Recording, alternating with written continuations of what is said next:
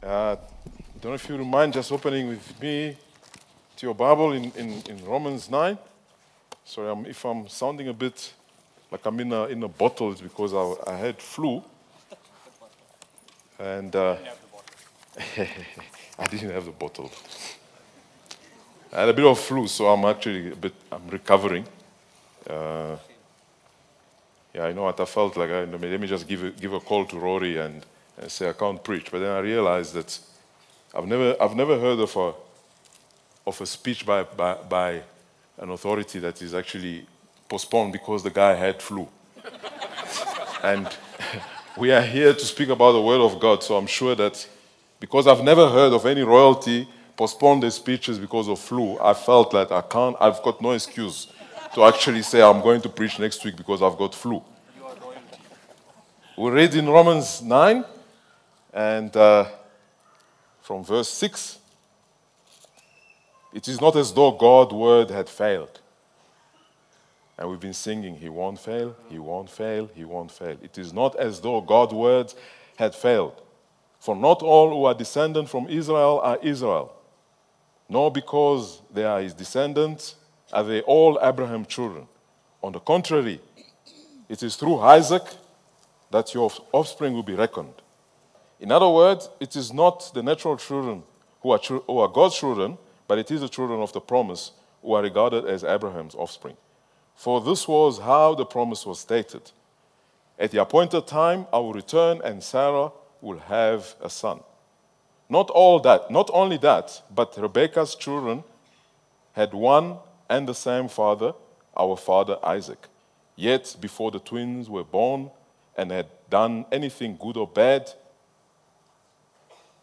in order that God's purpose in election might stand, not by works, but by him who calls, she was told, the older will serve the younger, just as it is written, Jacob I loved and Esau I hated.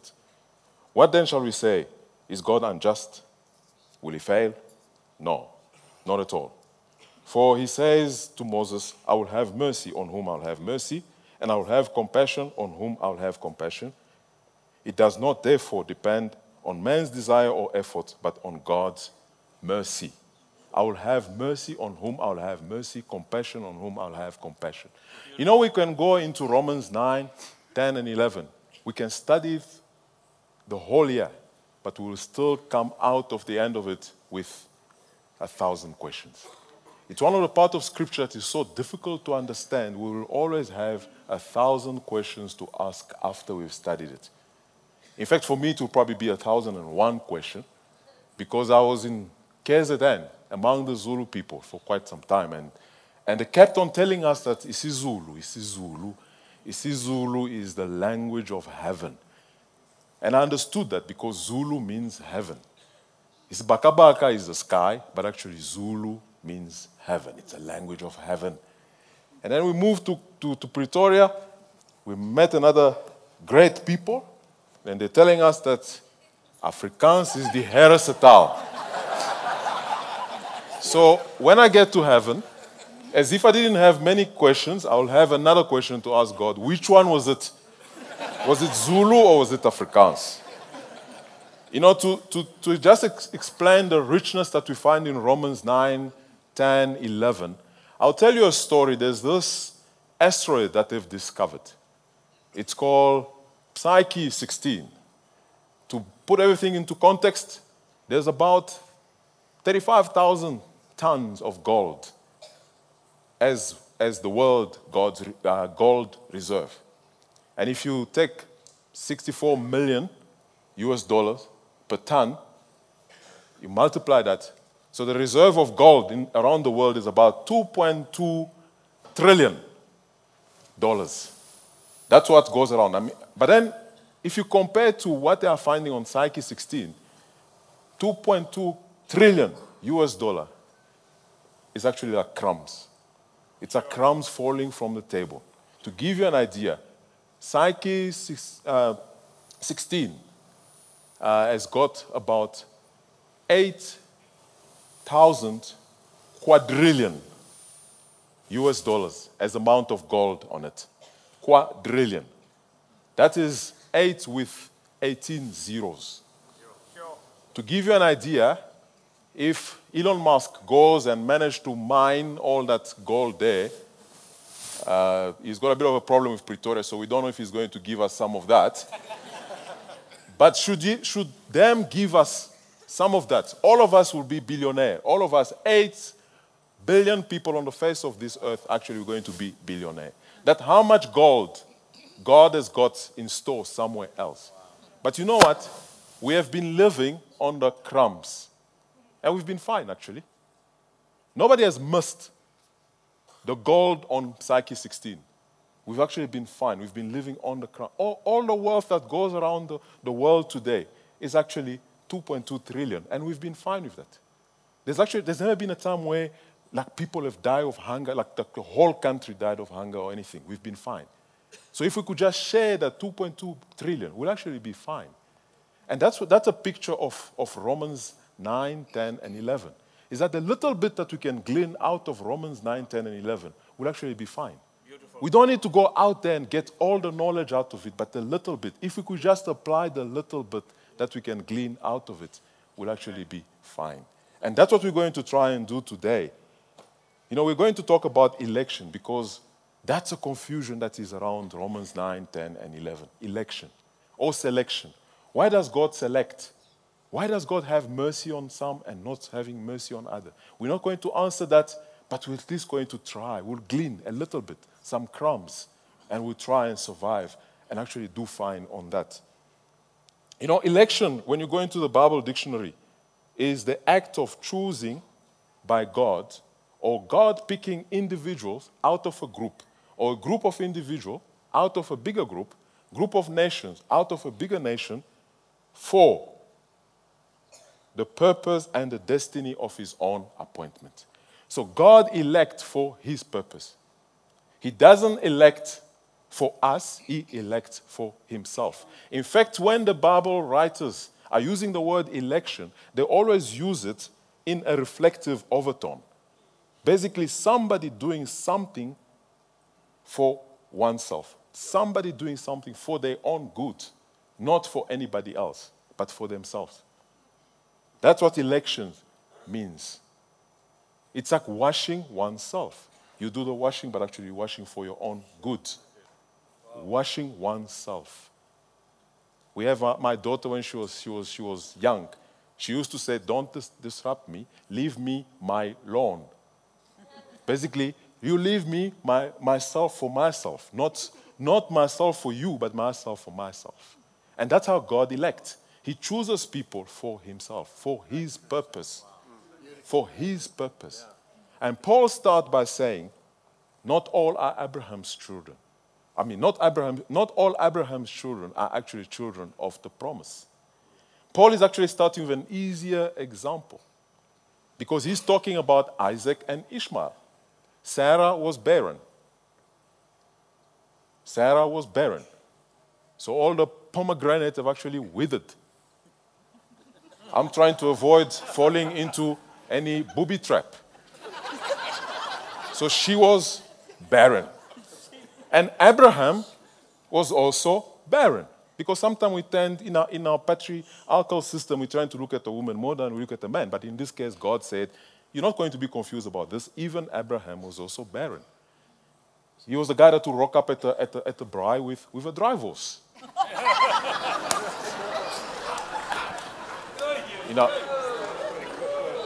And somehow, God chose that couple because he wanted to show that only his purpose was going to prevail. They had nothing good in them to offer. Therefore, God said, I'm going to choose you because you've got nothing good in you to offer. I'm choosing you for my purpose, to tell the rest of the world that only my purpose will prevail. It will be my promises that will be basically the foundation for the offspring to come in the world, for Jesus to come in the world. Not your own works. In fact, Abraham tried. He went around and then got a child by his own effort, which was Ishmael. But God was wanting to say, I'm going to use election here to show you that the only ways that I'm going to select is the ways that are from me. Amen. The ways of Isaac were actually the fruit of obedience to God. The ways of Isaac were the fruit of dependence on God. The ways of Isaac were the fruit of reliance on God. The ways of Ishmael were actually the fruit of reliance on man's self-ability. When we rely on ourselves, we are choosing the ways that God has rejected. When we rely on God, we are choosing the ways that God has selected or elected. We are called to rely on God and not to rely on ourselves. Even if we have abilities to mine gold from Psyche 16, we have to rely on God and not rely on ourselves. But then Paul goes on and says, you think that election only stops at Isaac and Ishmael, choosing the ways of God against the ways of man? Paul gives us even a more difficult example. He goes into the case of Rebekah and Isaac. And the Bible, it's so interesting. They say that they came from one father. But it wasn't just the father, because even the case of Isaac and Ishmael, it was the same father, but different mothers. But in this case, Paul is drawing our attention to the fact that it wasn't just one father, it was also one mother. There was no disobedience. It was Isaac and Rebekah. There was no maidservant involved. It was people that were actually lawfully married. But Paul says, even in that case, there is still election. Same family, we've obeyed God. It's not always because we've disobeyed God that God will choose to select the ways of obedience as opposed to the ways of disobedience. Even when we are obeying God, fully obeying Him, God still selects. God still selects. He comes and He selected Isaac. So He selected Jacob and He didn't select Esau. He says, Jacob I loved, but Esau I hated. But remember, this is in Romans. If you go back into Genesis 25, verse 22, the Bible tells us that there was a jostling into Rebekah's womb. I mean, we're talking about wombs here. And prophecies in the womb of Sheryl in this case. But there was a jostling into the womb of Rebekah. And she asked God, what is happening? And God said, there are actually two nations within you. Same womb, two nations. Before they had done anything wrong or bad, Paul is telling us, God had already selected. It was a selection that was independent from any will of man. God had already selected. Before they even came into the world, God selected. He chose Jacob. And He didn't choose Esau. We have to go into Luke, I think it is Luke 14:26 to understand that when the Bible says, whoever wants to follow me must hate his father, his mother, his brother, sister, if you want to be my disciple. In this case, it's the same. Hating here was not actually saying that God hated Esau for no reason. All He was saying is that He loved Esau less than He loved Jacob. Just like the Word of God is asking us to love God more than we love our parents. In fact, if we had to compare our love for God to our love for our parents or our brothers, our sisters, our friends, it should actually equate to almost hatred, because we love God so much. When we compare our love for our parents, it will be as if we are actually hating them. We are loving them less, so less compared to God, that it's as if we are actually hating them. And that's what God was saying. I will love Jacob. And if you compare my love for Jacob to my love for Esau, it will appear as if I'm hating him. Why does God do that? I mean, He does that to avoid any confusion. That's my first point. And the second point, He does that to cause us to spur one another into loving God even more. We're going to look at He does that to avoid any confusion. Because if God had to love us the same all the time, or give us the same role all the time, it's like a movie cast. Can you imagine if everybody into a James Bond movie, everybody was James Bond? Would you even sit through 5 minutes of such a movie. I know there's like 7 Delan here and all that. Can you imagine if that 7 Delan, everybody had the same role? Everybody was the husband. There would be no movie. Everybody was a wife. There would be no movie. God selects to avoid any confusion so that he can tell the story.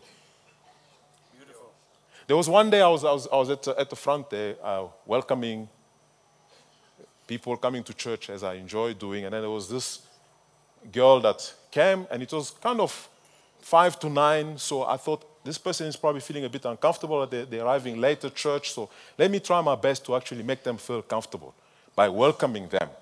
And as I started walking toward her, I realized that this woman looked like somebody that was actually in my prayer group. I wasn't leading the prayer group. I was part of a prayer group, and she was also part of a prayer group. And I thought, this woman looks exactly like the person that I pray with every Monday. But she was in a rush. So I thought, okay, let me make her comfortable. She's probably rushing because she's embarrassed that she's arriving at church late. So let me make her feel comfortable. So I went to her and I said, welcome. And, and I realized that she didn't buy my welcome. She was still rushing. So I thought, let me make her comfortable. And then I said, you know what, you look like Zaldi in my life group. And she looks at me and like confused. I'm like, you know what? She's part of this church. You look so much like Zaldi. And then she says, yeah, so many people have told me that before. But with no conviction. And then she came into church, and the service went on. And then the following week, come to church. I think I was also a bit late, so I was rushing for my coffee. I go to the coffee station, and then Izaldi was busy serving coffee. So I went to Izaldi. I'm like, Izaldi, you won't believe this. I saw somebody that looks just like you.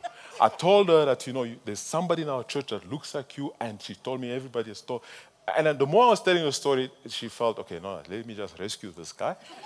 Christian, it was actually me. That you saw. So that's the risk of confusion. We don't want to be confused. When you feel like you think that this one is Azaldi, it will be so confusing. It's already so difficult to have Johan, Cuevas. It's so confusing. So God says, I'm actually going to help you out of that. I'm going to clear all the confusion. I'm going to select. Beautiful. I will select Israel so that you are not confused where the Messiah will come from. He is from Israel. You can say whatever you want. Shembe in Zululand, Shembe is not Jesus. God selected Israel so that we will not be confused. So good. God selected Nazareth so that Jesus will grow up there. He will be called a Nazarene. God selected Bethlehem in Judea, not Bethlehem in Free State. Otherwise, we'll be confused. So he selected so that when we are tracing the Messiah, we would know that if that prophecy was fulfilled, the second one was fulfilled, the third one was fulfilled, this must be Jesus. Therefore, he couldn't select Jacob and Esau at the same time. It would be like selecting Israel and South Africa at the same time. It will cause confusion, and people will reject our message that is so precious. Selection is there to avoid any confusion. I had a picture that I wanted to show. The second picture, the first one, I think I spoke to it. There was a day where there's always somebody that is confused in any country, but there was a day where in the DRC, in the Democratic Republic of Congo, we were all confused. All of us, dear Makar. Our president, I couldn't find the photo because they probably hid it away because we were so confused. This is the only photo that I could find on the internet. So I'll get confused left, right. So let me stand like this. On the left, that's the president. And then the lady in the middle is actually the first lady. And then the one on the right is a twin sister. He was a widower for quite some time. And then he decided to remarry. So we were all waiting for his wedding. And on the day of his wedding, he rocked up with two women all dressed in white. We were all confused. Just imagine what was going to happen. Apparently, it was something to do with culture and all that, so he rocked up. They were not all his wives. He was marrying one, Bobby, who was in the middle. The other one, I don't even know the name. She was just the twin sister that came on. It was so confusing. That's how we would have been confused if God didn't select one. He selected one, and it was Israel, so that they can play a role in bringing the Messiah. Like the president had to select one of the twins to be his wife. But did he reject the other? I mean, did he hate the other? No, he just loved her less. But she was still part of the story. One will be the mother to the children, but the other will be the aunt to the children. Aren't you blessed that you've got aunties in your family? Aren't you blessed that you've got people that are related to the family? There's a blessing that aunties will bring. They are part of the story to play a different role. It might not be the same role as the mother, but they have a role to play. And God selects in that way so that we can have different roles to play. But unfortunately, every time that God selects, we feel that He's rejecting us. When God selects Pete, I feel like He's rejecting me. Meanwhile, I should understand that God is selecting Pete to play a role. Because He's playing that role, I have to play a different role. Still in the story of God, I have to play a different role. Rebecca, Jacob, Esau, Isaac,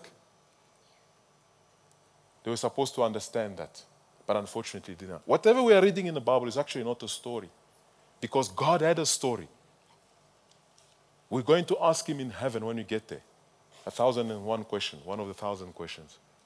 We're going to ask Him, what was the story? How was it going to happen if these two brothers actually understood that we are going to play two different roles in ushering the Messiah?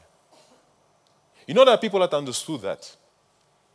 And one such person was actually Elizabeth. Elizabeth received the visit of Mary. And guess what happened?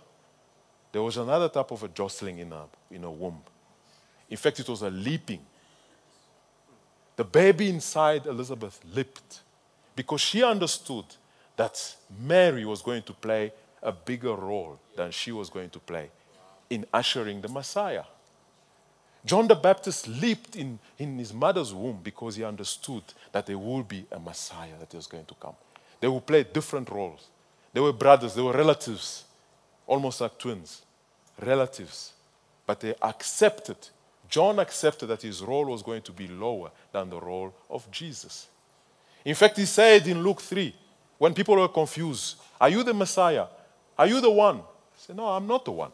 I wasn't born in Bethlehem. I didn't grow up in Nazareth. I'm not the one. Look at my genealogy. I'm not the one. The one that was selected from Abraham, Isaac, Jacob, all that. The one that was selected is actually the one that is coming after me.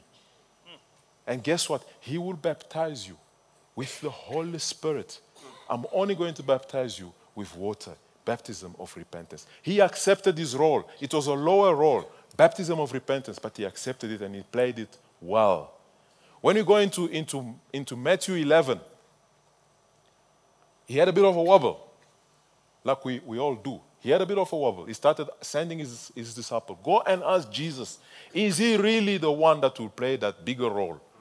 Is he really the one? Because now I'm in prison. Is he really the one? And Jesus says, go and tell him that the blind sees, the lame walk. Go and tell John. And then Jesus tells a story after that. He says, there's nobody who's born of a woman that is greater than John the Baptist. Why? Because he accepted his role. Lower role than Jesus, but still accepted it. He played it well. There's nobody that is greater than John the Baptist. But then Jesus carries on to say, but in the kingdom, there's nobody who's lesser than John the Baptist. Dr. Martin Lloyd-Jones says Jesus was actually making reference to the baptism of the Holy Spirit. He says, in the kingdom, we will be baptized with the Holy Spirit. But John the Baptist didn't have the privilege of being baptized with the Holy Spirit. Therefore, we here are actually greater than John the Baptist. But you know what?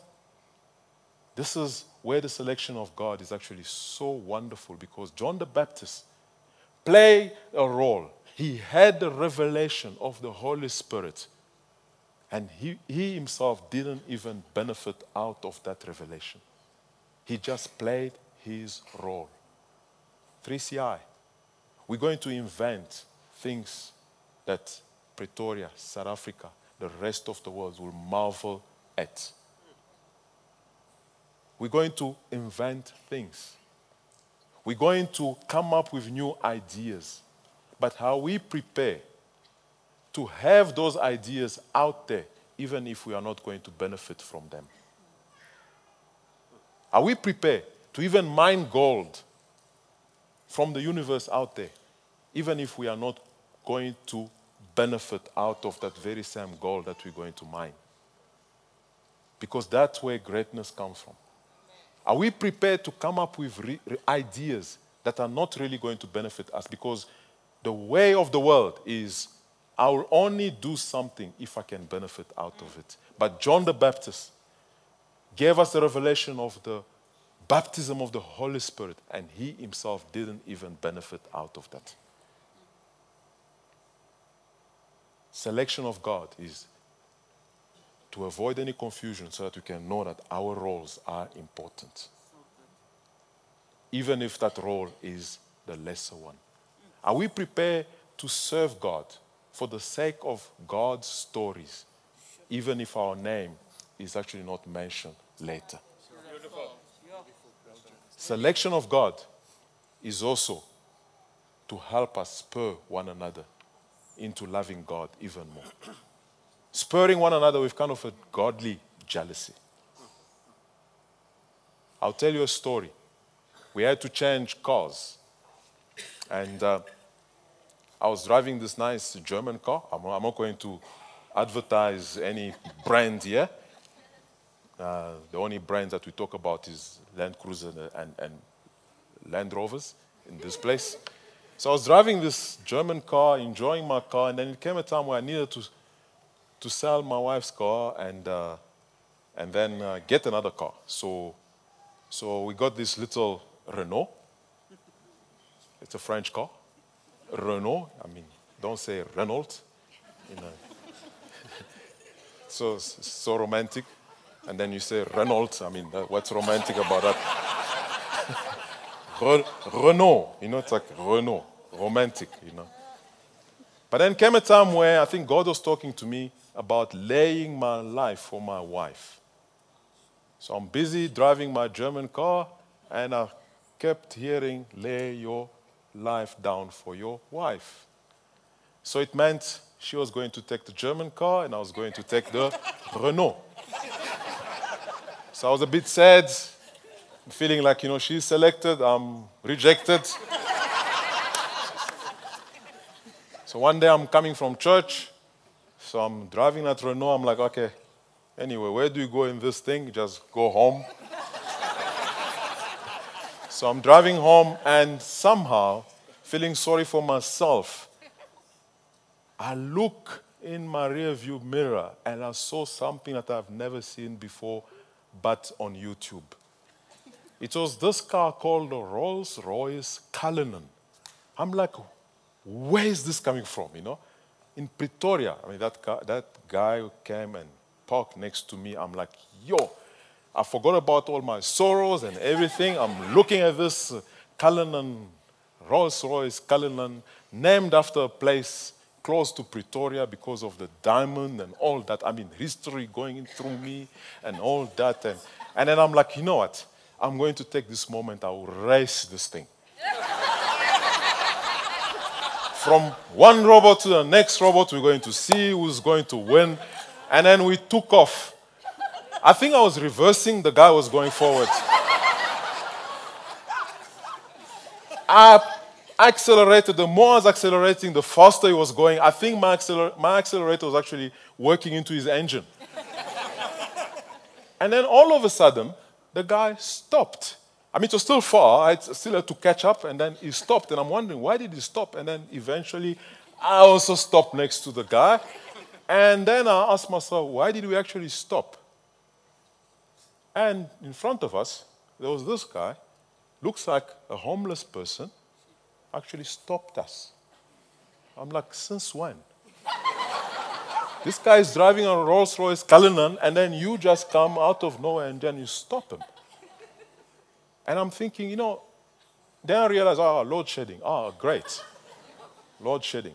And I sat there and I thought, I've done civil engineering. We design traffic lights. Nowhere in my courses they say that the person can just jump into the middle of a street and actually stop other people. You should maybe ask me for permission to show you how these traffic lights work and all. And I'm asking myself, and then I realized, there I was, thinking that I was rejected. The guy in a Rolls Royce was selected. And I forgot that there was somebody else who could have thought that he is rejected because there's somebody who's driving a Renault. And what was he doing? God's purpose. Wow. Because I don't know about you. Nowadays, when you get to a traffic light that is not functioning, I get nervous. More nervous than I get onto any highway. Because there's always this lady in a Porsche who looks like she has come from Sorbet and spent 4 hours, but doesn't know how a dysfunctional traffic light works. So I'll be like, you know what? Whenever the traffic light is not working, I'll be so nervous. I'm like, oh no, somebody's going to tell me, put me in my place again and all that. But here there was somebody who didn't consider himself rejected, but stood there and started stopping any Rolls-Royce Cullinan, any Renault driven by engineers. He just stopped everybody. And I looked at that and I thought, sometime God will select to spur us into godly jealousy. I stood there and I thought, if somebody who's homeless accepts his conditions and serves God's purposes under the sun, who am I to start complaining? Whereas I've received the promises of God. Whereas I've received the tabernacle. Whereas I've received the patriarch. Whereas I have received the covenant. Sometimes we've received all that, and we still think that we are not loved enough. Until somebody who could have considered themselves less loved comes and still love God and spurs us into godly jealousy. I'm going to end with this scripture. And after that, I'll just do something just to try and cement this message. There was this lady in the Bible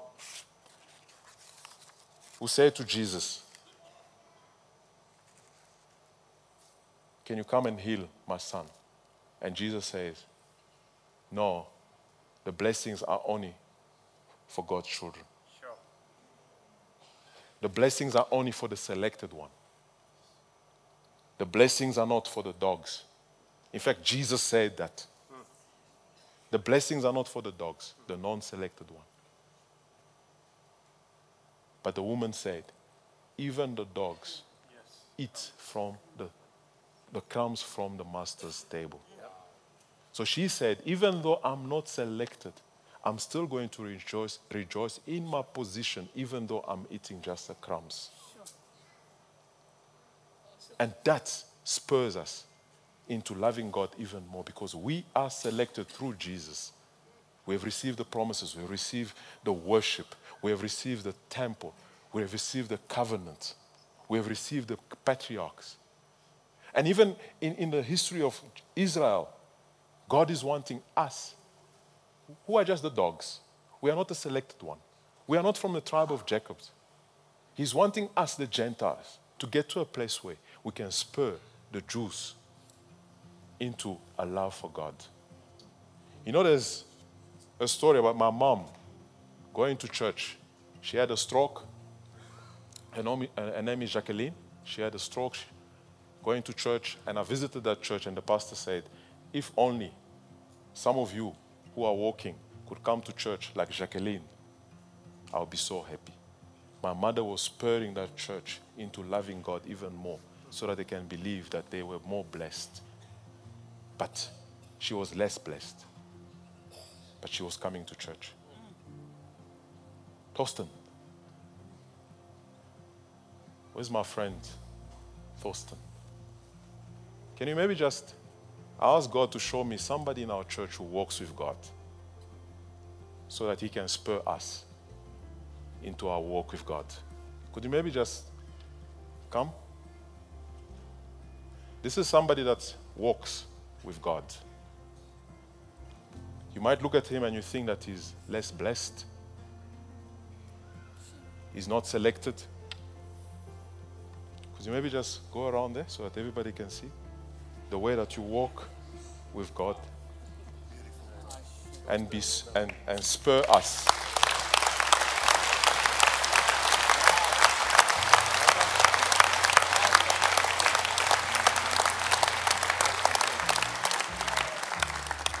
Not a Renault, not a Rolls Royce, but he walks with God. Can we, 3CI, accept our role and walk with God? In Jesus' name.